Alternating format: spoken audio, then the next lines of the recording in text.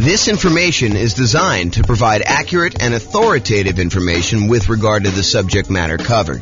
It is offered with the understanding that the presenters are not engaged in rendering legal, accounting, or other professional services. If legal advice or other expert advice is required, the services of a competent professional should be sought. Welcome to the Garden Grove Real Estate Investing and Real Estate Financial Planning Podcast. Learn all about investing in real estate in Garden Grove, California, with a combination of real estate financial planning and modeling with numbers specific to Garden Grove.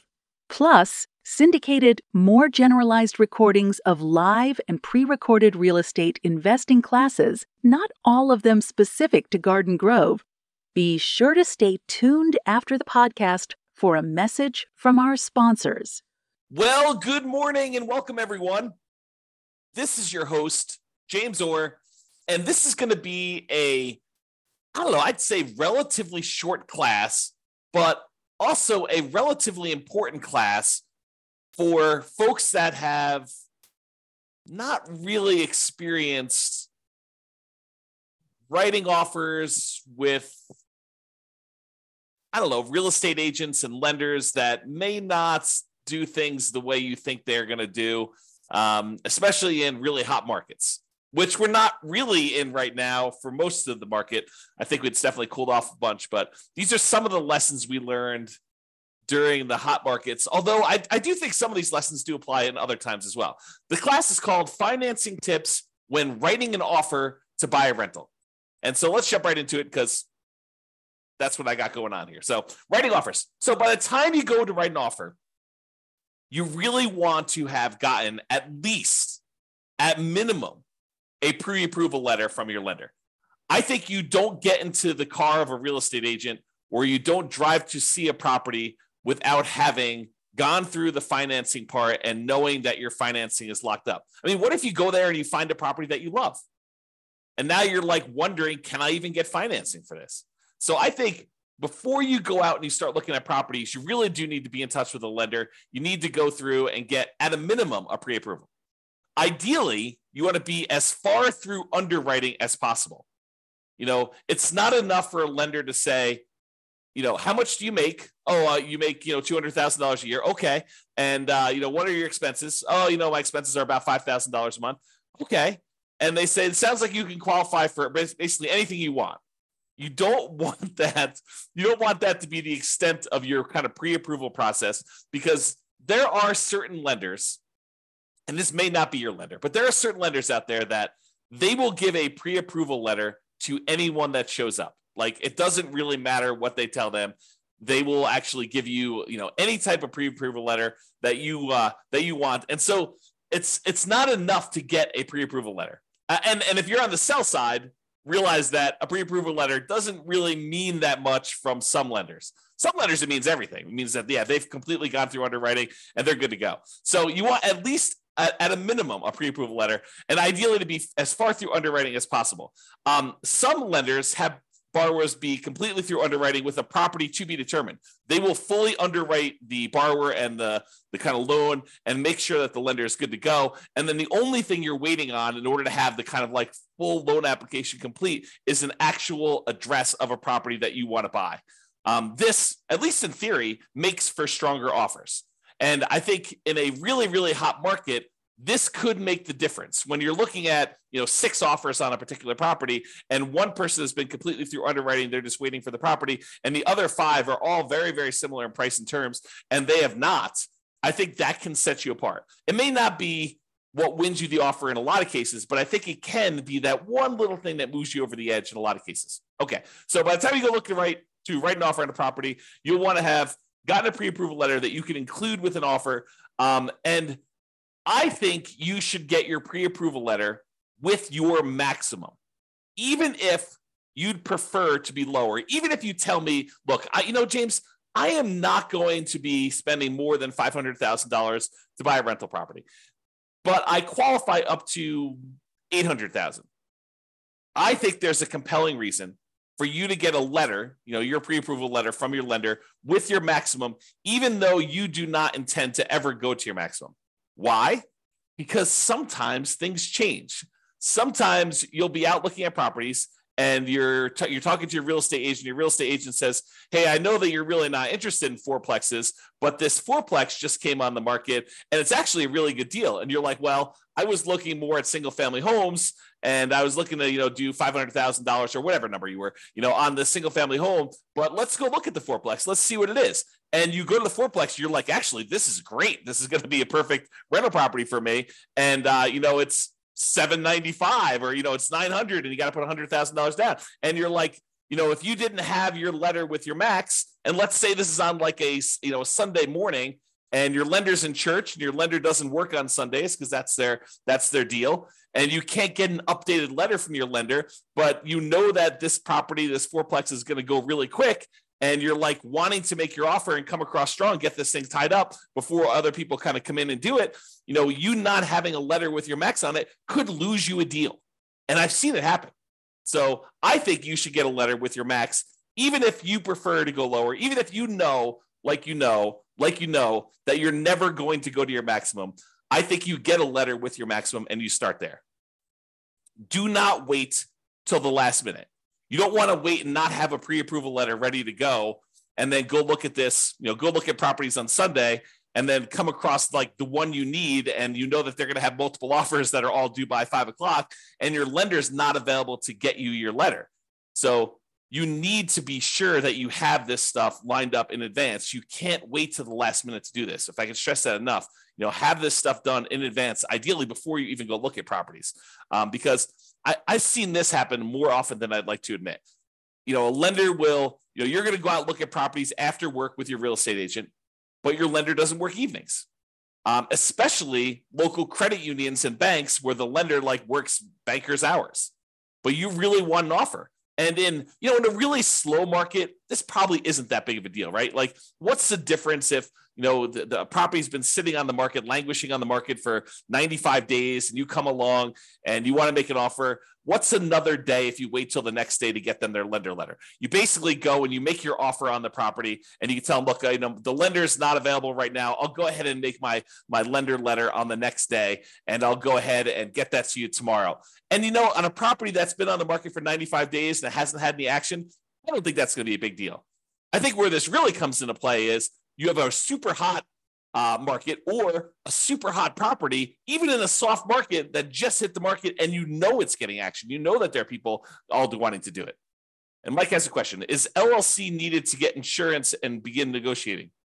Also, how much is it to begin PLLC LC? Not sure what PLLC LC is. And so the question is an LLC needed to get insurance and begin negotiating? Well, in order for an LLC to buy a property, if you're buying in the name of an LLC, which we don't usually do if you're getting financing on the property, unless you're going to go get a portfolio loan. But if you're going to go make an offer in the name of an LLC, you need the LLC to exist in order to buy the property directly in the LLC. What some people will choose to do is they will choose to write the offer in their name, and then they'll try to do like and/or signs on their contract, and then try to transfer the contract to the LLC after they set it up. Now, this is intended to be that sort of discussion. However, I will tell you that sophisticated sellers and sophisticated real estate agents that are representing their sellers sometimes will balk at the idea of an and/or signs on a contract. Even if you have a reasonable story, they will say, look, I want to know who we're selling the property to. I don't want you to be able to assign it to someone else. The reason we're accepting your offer, especially if you've got multiple offers coming in, you have 6 offers on the table and you're trying to decide which one to go with. Part of what you're doing is you're trying to evaluate the particular buyer. And the buyer comes in and says and/or signs. You're like, well, how do I know it's going to be you that's trying to close on this property? And so even if you have and/or signs on it and you're going to try to assign the property to an LLC while you're under contract, I don't think that's as good of a deal.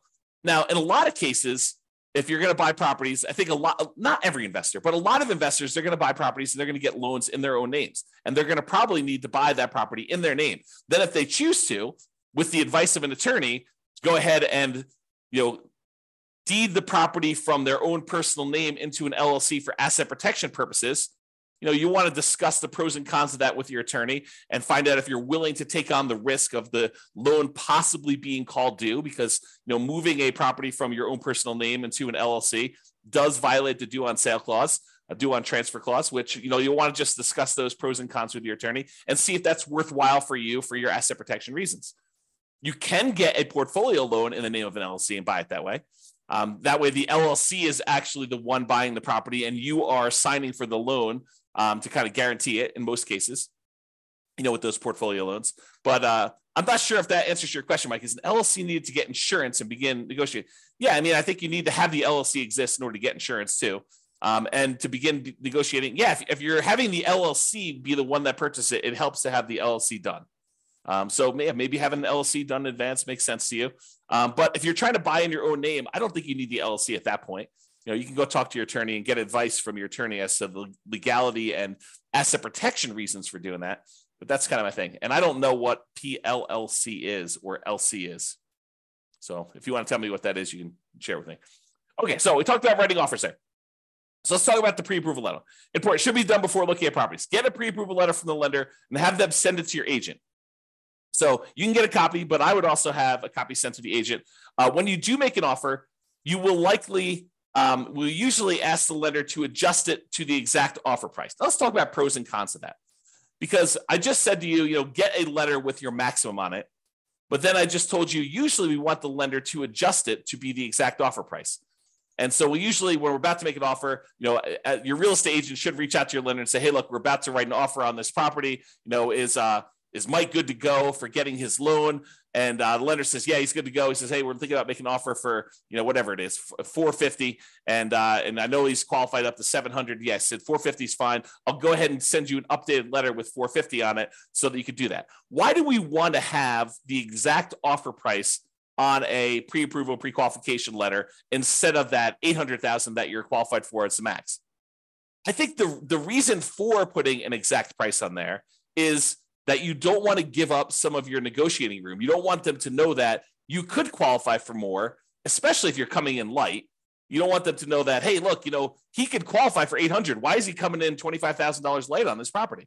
You don't want to do that. You don't want to tip your hand and show them how strong you are. On the other hand, you want to show them that you're strong enough to get the deal done, and it's not going to be an issue for you. So the kind of like the argument to put your max on there is to show them that, hey, you're a super qualified buyer, and this isn't going to be an issue. You're not going to have a problem qualifying for a $400,000 loan because you're qualified up to $800,000. But I like to use the exact price in most cases because I don't want to give up some of our negotiating room on the upside. Okay, so that's what you do. In some rare cases, if it's a lender that the real estate agent has worked with in the past a lot, some of the lenders will say, hey, look, this person is qualified up to $800,000. If you're going to make offers with them and I'm not available, you have my permission to edit the Microsoft Word document that has their number as long as you don't exceed $800,000 on this. So, some lenders will say to the agent, and some agents will be willing to do this because there's probably some liability there for the real estate agent to do this. But some of them will kind of like say, look, we work together. I know that you're not going to go above the 700. And they'll say, yeah, you can go ahead and adjust it as long as you don't exceed 700 on this particular buyer. And they'll allow them to just make the adjustment on the letter. It's probably some liability there. May even get in trouble for doing that. But some lenders have told, at least me in the past, that you can do that. But I always get the lender to do it if I can. So that's been what we do there. Sometimes they'll give you a letter with 800 and you ask them, can you lower it to that? And they'll say, yeah. And then you just go adjust the document, you lower it down. I don't know. Maybe you get in trouble for doing that. Not sure. And then usually when you make your offer, you're going to include the offer via something like DocuSign or whatever you use in your particular marketplace. And typically what I like to do is on the very first page of the offer packet, you want to send over that pre-approval letter so that it is front and center and shows you that you're dealing with someone who's qualified and understands the importance of being qualified when you make your offer. You want to start with your best foot forward. And I think putting that pre-approval letter there makes the difference. Okay. So short class, in conclusion, there are some financing related things you should do before going to look at properties. Number one, get qualified with a lender. And number two, get that pre-approval letter so that you have it with you and you can submit it. You don't want to wait to the last minute and find yourselves with the property that you want in a tight time situation where you cannot get a hold of your lender because they're on a plane, they're at their kid's soccer game, who knows what, and you're trying to move fast and hit a deadline for some reason. Not all lenders work real estate agent / broker hours, weekends and evenings. Some of them, especially the more banker types, tend to work those sort of like 9 to 5-ish hours, and it's really hard to get with them after hours. So you want to take care of this stuff in advance. This will give you the highest odds of success should you find an amazing deal when you're out looking at properties. That's it. Okay? So that's it. Mike, did you have any other questions? Because you're the only one on live. Otherwise, we're going to end the call right now. Very short class today. I'll give you a couple seconds. Going once. Nope. So Mike says, thanks, you answered it. Didn't know about the portfolio loans. Yeah, so to address that, you can get a portfolio loan in the name of an LLC. Most of the time when you're buying with traditional conventional financing, FHA financing, VA financing, USDA financing, all of those, you're not going to be able to buy in the name of an LLC. You'll need to buy in your own personal name for that. You'll need to personally guarantee it.